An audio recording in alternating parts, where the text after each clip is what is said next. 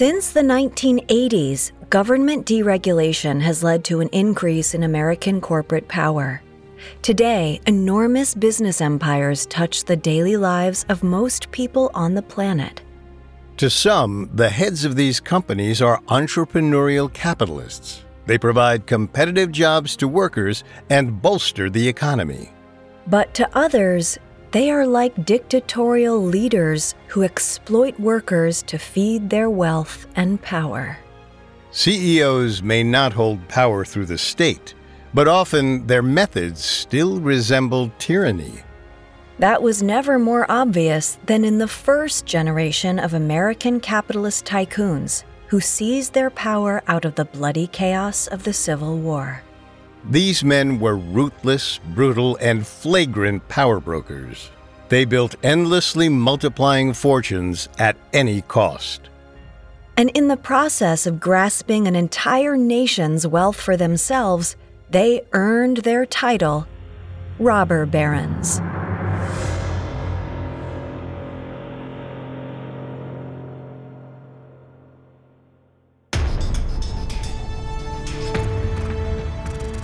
Welcome to Dictators, a Spotify original from Parcast. I'm Richard. And I'm Kate. You can find all episodes of Dictators and all other Spotify originals from Parcast free on Spotify. This season, we're exploring the Gilded Age, when the first American robber barons rose to power. Unlike most traditional dictators, these tyrants used financial power to control the lives of workers and create lasting inequality in the U.S. This week, we'll dive into how unprecedented economic expansion was made possible and how U.S. industrial empires evolved into capitalist dictatorships. Next week, we'll explore the life of one of the era's most notorious robber barons, Andrew Carnegie. An immigrant from Scotland, Carnegie was a prime example of the American dream, rising from poverty to build a steel empire. But building his kingdom came at a steep, violent price, not for Carnegie, but for the workers that made it all possible.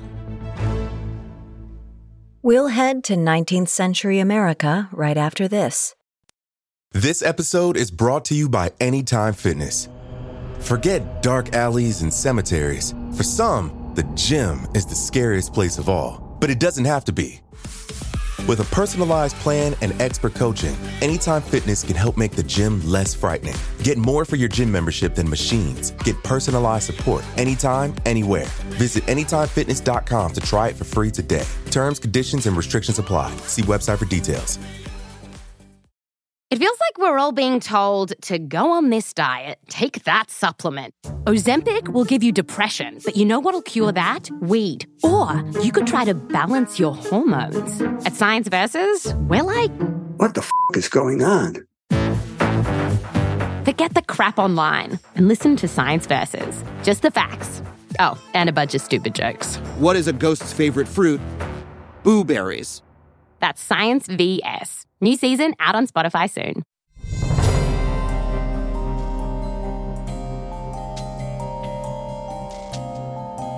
One of the most influential thinkers in American history was Thomas Jefferson.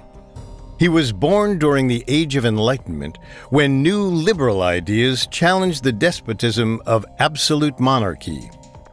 With his writings, including the Declaration of Independence, Jefferson crafted the American ideology of individual liberty. In 1785, Jefferson expounded on that belief in a book called Notes on the State of Virginia. In it, he laid out an economic vision for America's future.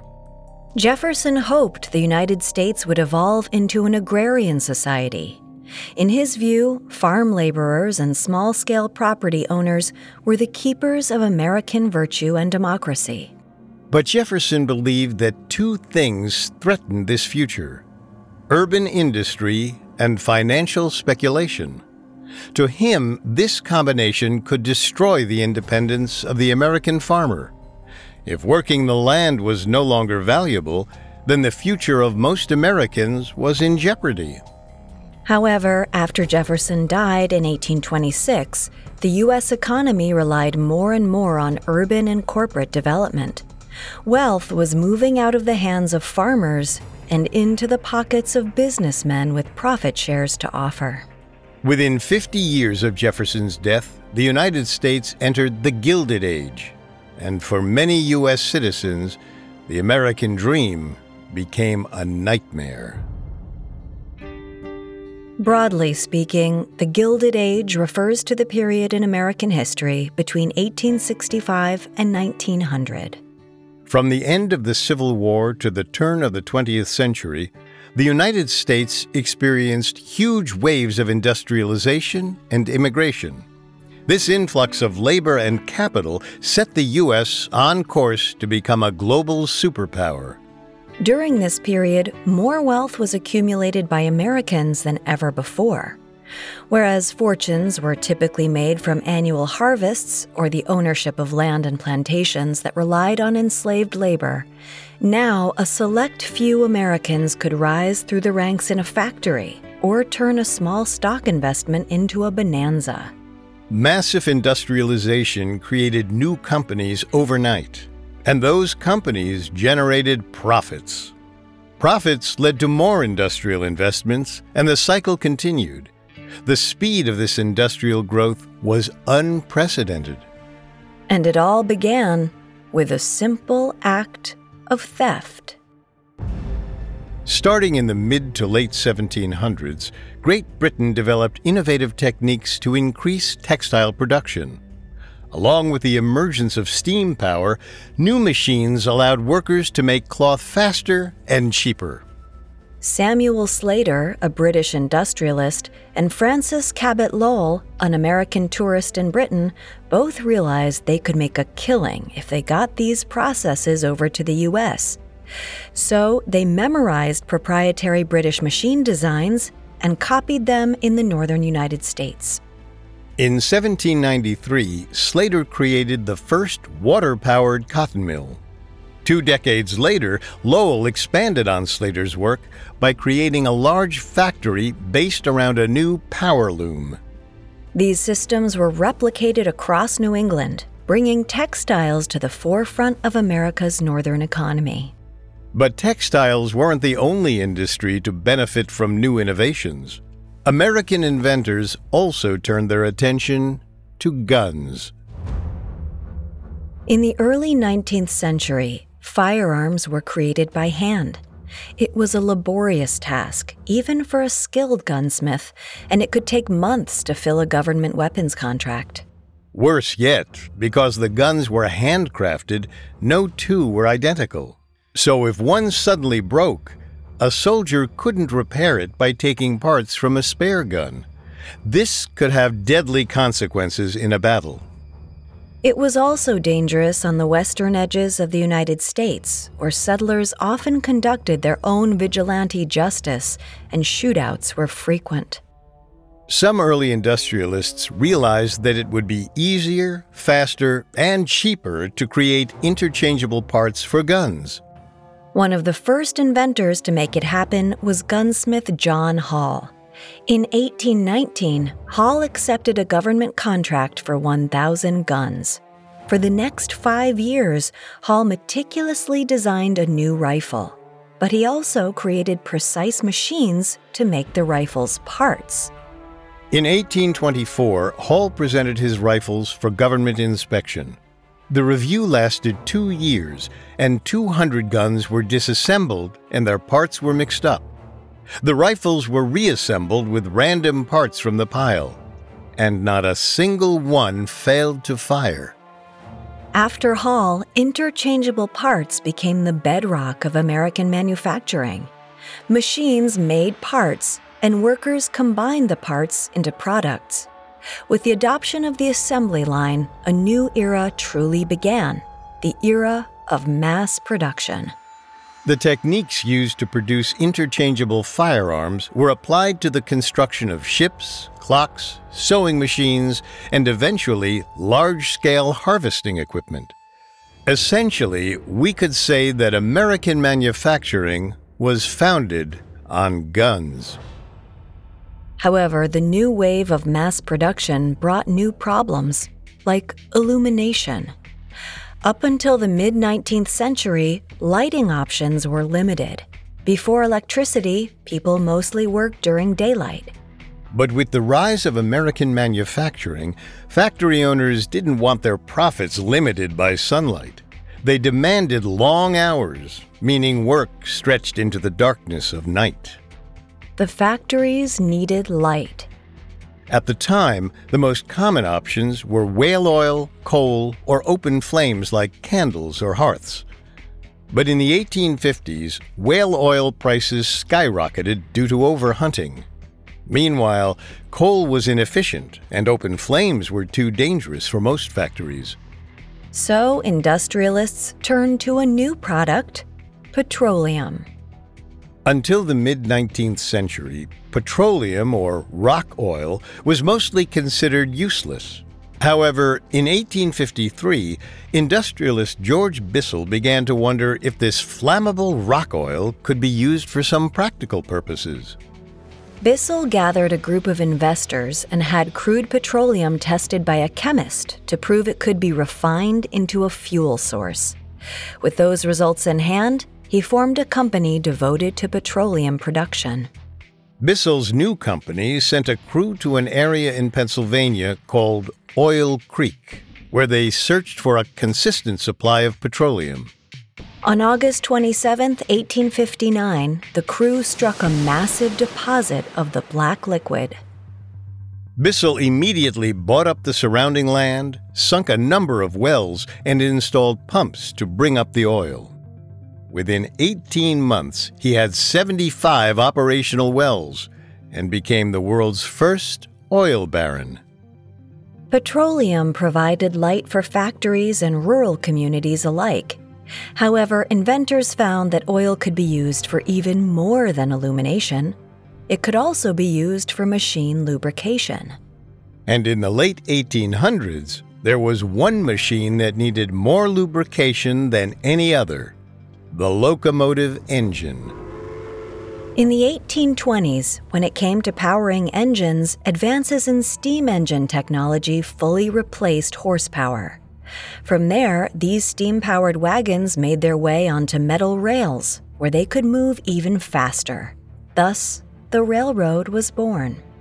Throughout the 1830s, rail lines were constructed up and down the East Coast. By the 1850s, trains were the primary method of transporting goods along the eastern seaboard. With such widespread success, some businessmen began to wonder if it was possible to build rails across the entire continent. If a railroad accessed the seemingly endless resources of the West, there was no limit to the profit that could be made. Asa Whitney proposed the first transcontinental railroad to Congress in 1845. A few years later, interest in a Pacific railroad skyrocketed when gold was discovered in California. Throughout the 1850s, government surveyors looked for viable routes across the country. This sparked contentious debates among politicians in Washington.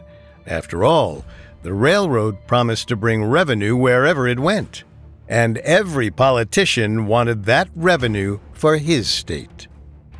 Northern politicians didn't want the route through southern states and vice versa. This led to political deadlock, and by the end of the 1850s, it seemed the Transcontinental Railroad was likely doomed. However, an engineer named Theodore Judah was obsessed with linking the two coasts and refused to take no for an answer. If the government couldn't make it happen, he would. Judah knew that by building the Transcontinental Railroad, he could etch his name into the annals of history and make a fortune. But Judah didn't know that his obsession would also help end a political standstill. Coming up, the Civil War divides the nation and creates an economic boom. The most urgent mysteries in the world are missing persons cases. The stakes are too high not to pursue every plausible possibility, and some implausible ones too. I'm Sarah Turney, host of the new podcast, Disappearances. In 2020, after spending years searching for the truth, I used social media to help bring justice to my sister Alyssa's nearly 2 decades-long disappearance.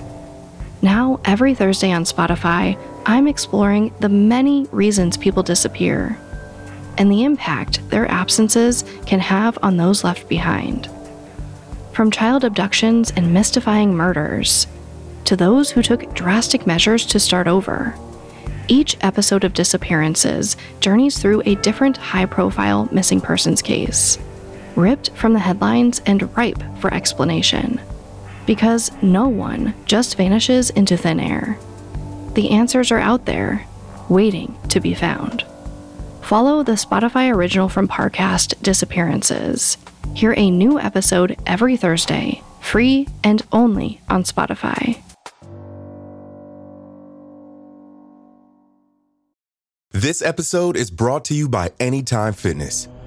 Forget dark alleys and cemeteries. For some, the gym is the scariest place of all, but it doesn't have to be.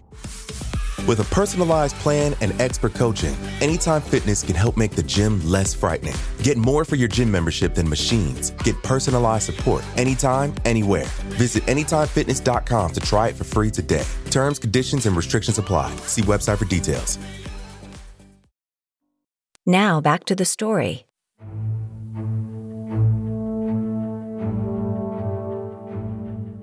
Throughout the early 1800s, the United States economy changed drastically.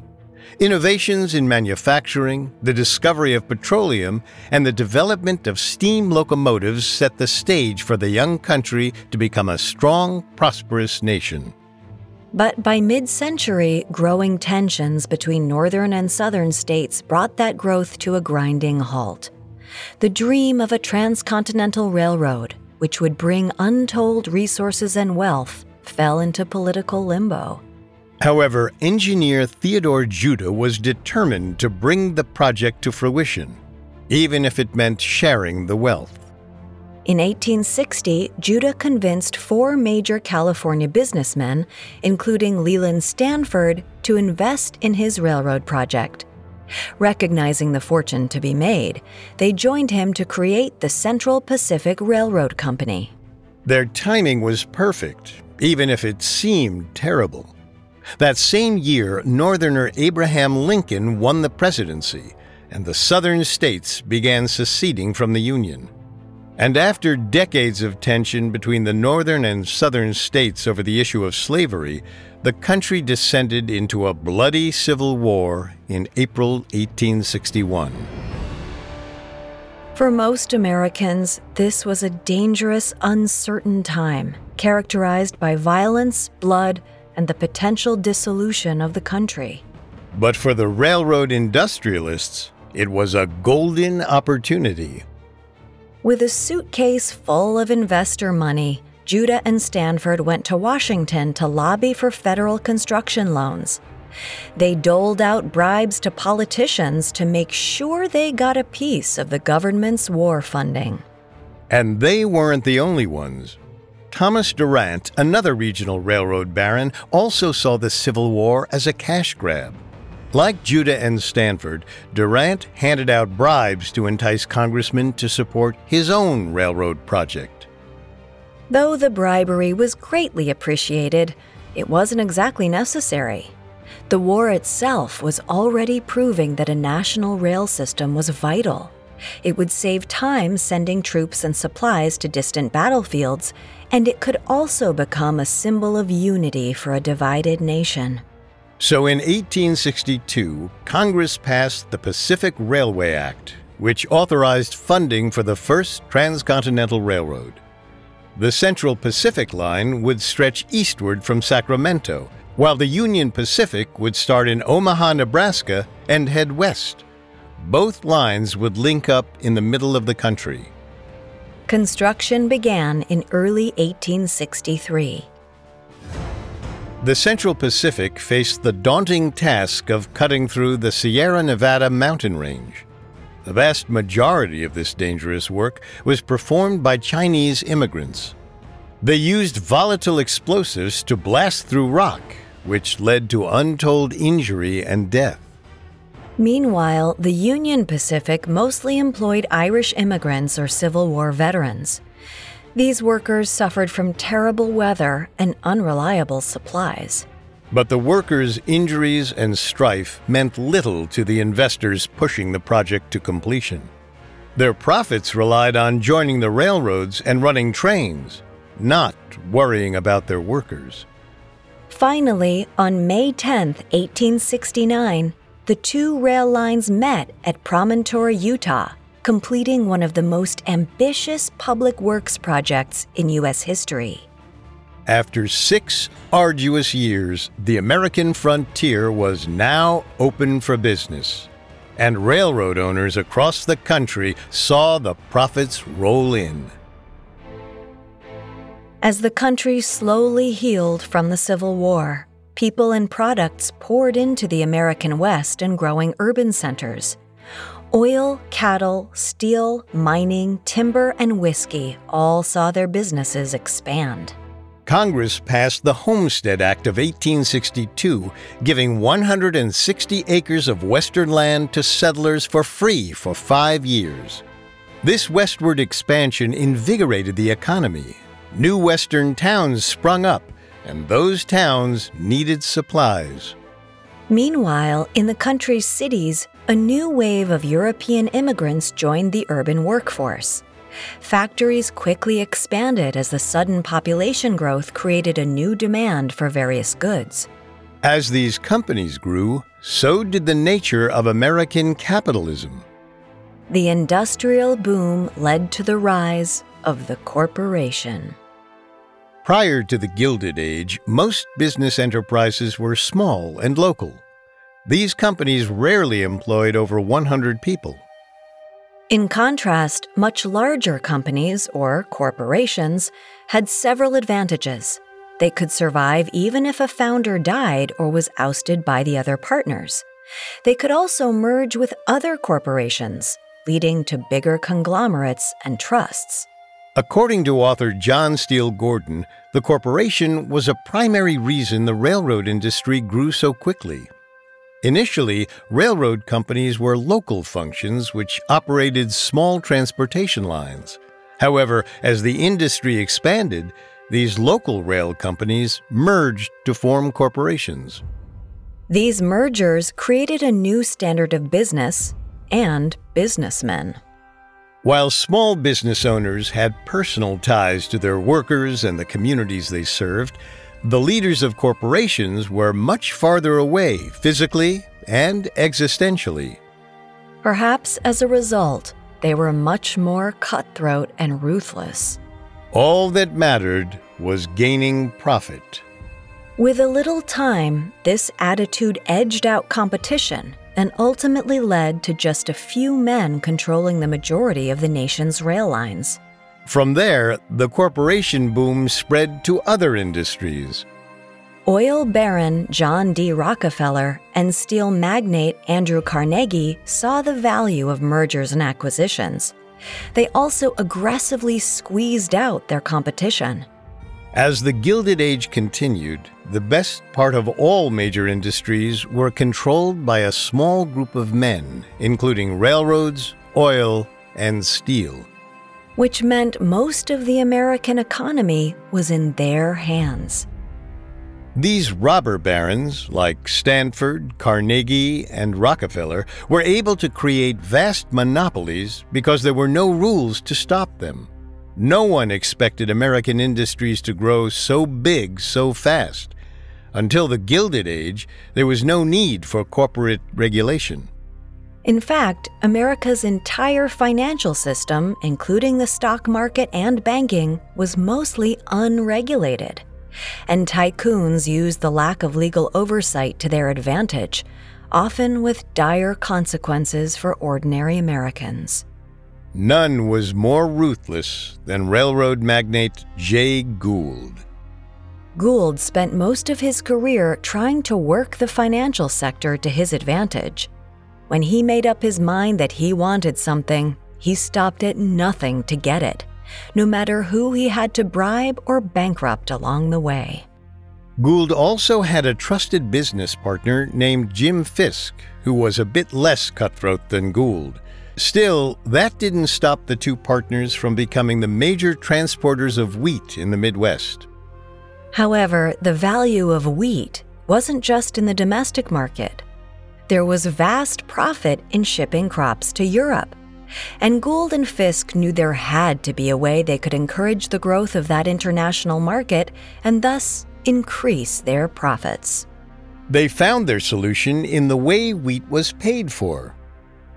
Gold was used for international transactions because its value was usually stable, unlike paper currency, which fluctuated due to inflation. However, the price of gold did fluctuate occasionally. When it went up, Europeans could buy more wheat with their gold. Gould realized if he and Fisk could raise the price of gold, then it would entice international investors to buy American wheat, which would be transported on their railroads. Only one thing stood in their way: the U.S. government. It held the largest amount of gold bullion in the country. If the government caught wind that someone was manipulating the gold market, then it could sell federal gold to drive prices back down and bust Gould's plan. To prevent this, Gould got in contact with his friend Abel Corbin. Corbin's brother-in-law happened to be the newly elected president, Ulysses S. Grant. Corbin introduced Gould to Grant, and during the summer of 1869, Gould casually convinced Grant not to sell any of the government's gold. By September, Grant didn't plan on selling U.S. gold during that fall. It was the moment Gould had been waiting for. He and Fisk started buying up huge amounts of gold. With this increased demand, the price of gold steadily rose in the U.S. throughout September 1869. It peaked on September 24th. When the commodities market opened that day, the price of gold jumped from $143 to $150. Just before noon, it reached $160, an unheard of amount for that time. Gould and Fisk's plan didn't quite pan out, though. Before the high gold values could affect the international wheat market, President Grant realized he'd been conned. He immediately ordered the Treasury to sell $4 million worth of gold to push the price back down. It had the intended effect. The price quickly fell back to $133. But not before Gould and Fisk sold off the gold shares they'd accumulated in the previous weeks at an enormous profit. For the speculators, the wheat sales plan may have flopped, but they came out on top anyway. Not so much for the thousands of other investors who were duped into buying gold. After the price crash, many of them were left in financial ruin, especially the ones who'd purchased the gold on credit. Now they were unable to pay back their creditors. Neither Gould nor Fisk faced any legal consequences for their actions. Both men managed to avoid federal charges, and in the process, they revealed how wealthy tycoons could destroy the fortunes of many Americans in order to satisfy their own greed without consequence. It didn't take long for another robber baron to do it again. But this time, the greed risked the collapse of America's entire financial system. Coming up, the Gilded Age becomes a nightmare of corruption and scandal. Now back to the story.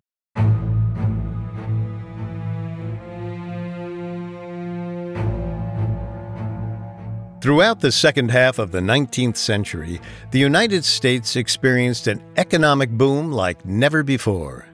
The Transcontinental Railroad opened the frontier, and a wave of immigration expanded urban centers and fostered rapid industrialization.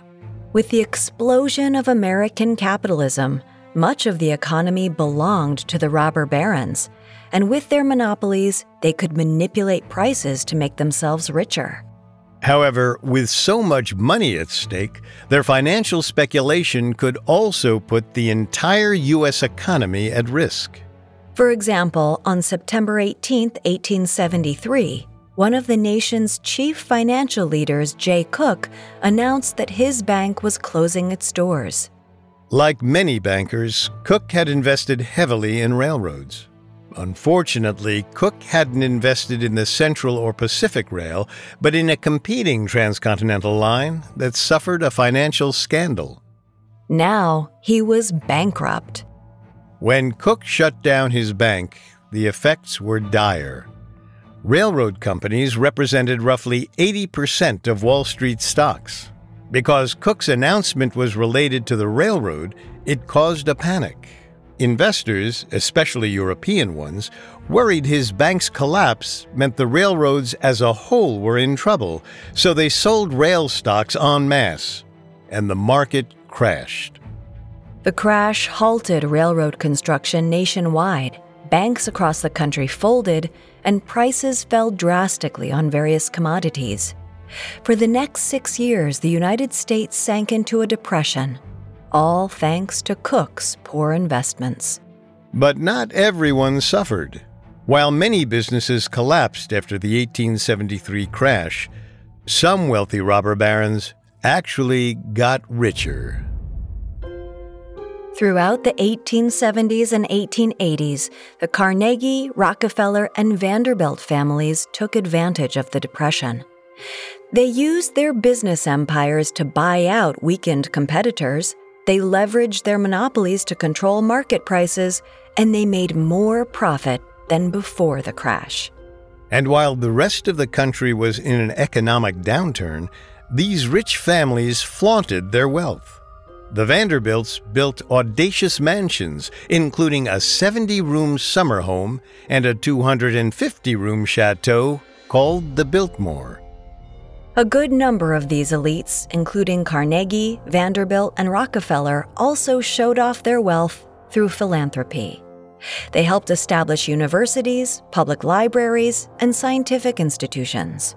But their contributions rarely helped the workers who actually built and maintained their business empires. Most Gilded Age capitalists squeezed as much profit from their employees as possible, even if it cost lives. Working conditions were extremely dangerous during this period. For example, coal and copper miners faced cave-ins, floods, toxic gas leaks, and fires. Steel workers operated heavy machinery with open furnaces and molten steel. Workplace injuries were constant, and deaths were common. Meanwhile, an injured worker could be easily replaced from the vast pool of immigrant labor. This led to a rise in American prejudice against recent immigrants, specifically Italian, Jewish, and Chinese immigrants. And since there were no minimum wage laws, robber barons could pay whatever they wanted. Some jobs only paid $1.25 for a 12-hour shift. Workers' living conditions were also horrible. In the overcrowded cities, factory workers often had to live in tenements. These apartments were small and packed in as many people as possible. On top of that, sanitation and heating were non-existent. Unsurprisingly, diseases spread rapidly. As the Gilded Age wore on, many laborers grew tired of exploitation. They formed labor unions to fight back with strikes and boycotts, creating one of the first labor movements in the United States. According to journalist Michael Hiltzik, a railroad strike at the Baltimore and Ohio Railroad on July 16, 1877, ushered in a new era of labor rights. This strike spread throughout the region, and roughly 1 million railroad workers stood in solidarity. However, President Rutherford B. Hayes, a supporter of big business and friend to many robber barons, sent federal troops to quash the protests. The strike ended. Still, it inspired the working class across America to form their own unions and strike back.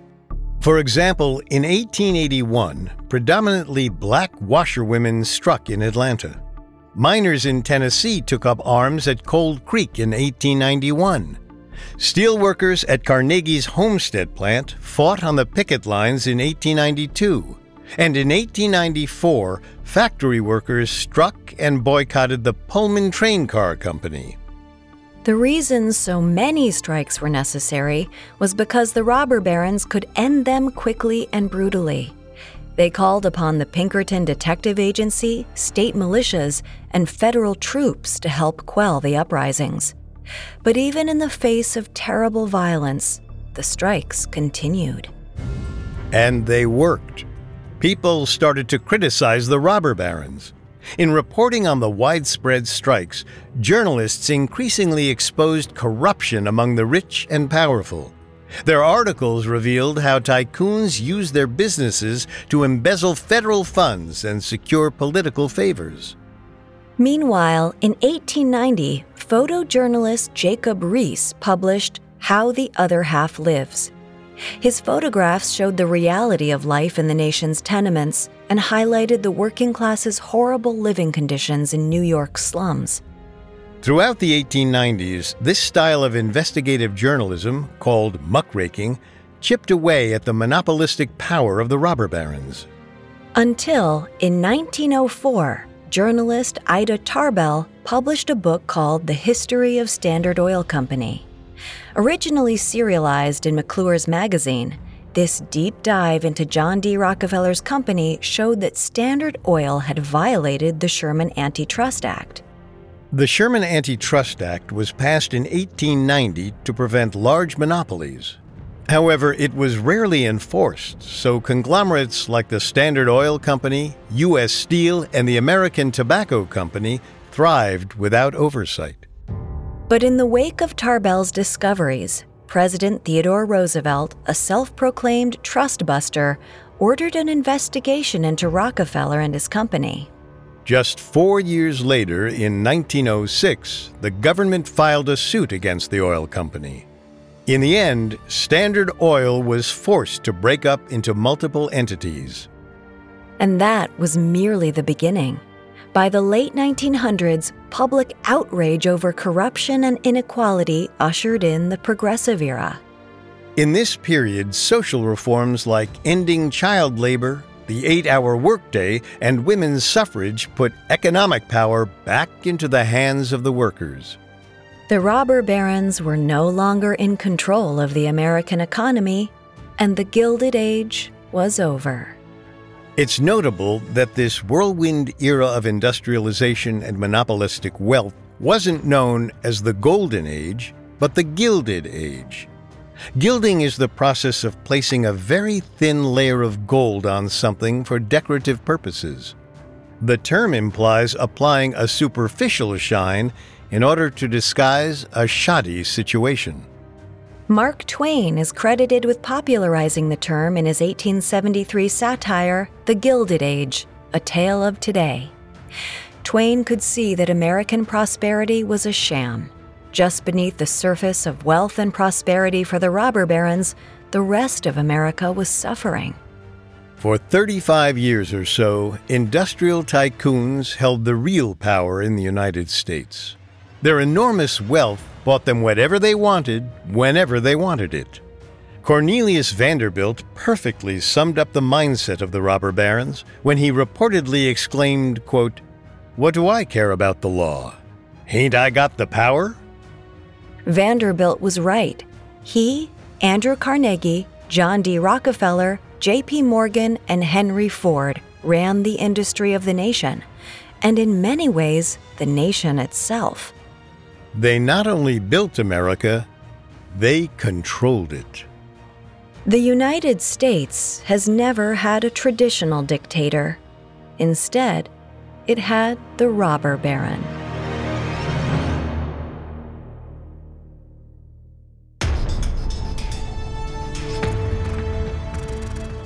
Thanks for listening to Dictators. Next week, we'll explore the life of steel baron Andrew Carnegie. You can find all episodes of Dictators and all other Spotify originals from Parcast for free on Spotify. We'll see you next time. Dictators is a Spotify original from Parcast. It is executive produced by Max Cutler, sound designed by Anthony Valsic, with production assistance by Ron Shapiro, Trent Williamson, Carly Madden, and Freddie Beckley. This episode of Dictators was written by Joe Guerra with writing assistance by Tony Goodman, Andrew Messer, and Nora Battelle, fact-checking by Adriana Romero, and research by Bradley Klein. Dictators stars Kate Leonard and Richard Rossner.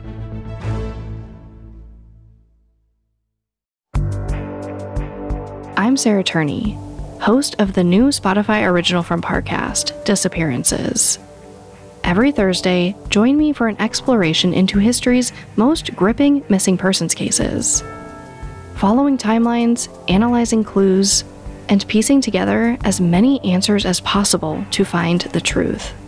From prison breaks and child abductions to second chances and even murder. We'll journey through the many reasons people disappear. Follow my new podcast, Disappearances, free and only on Spotify.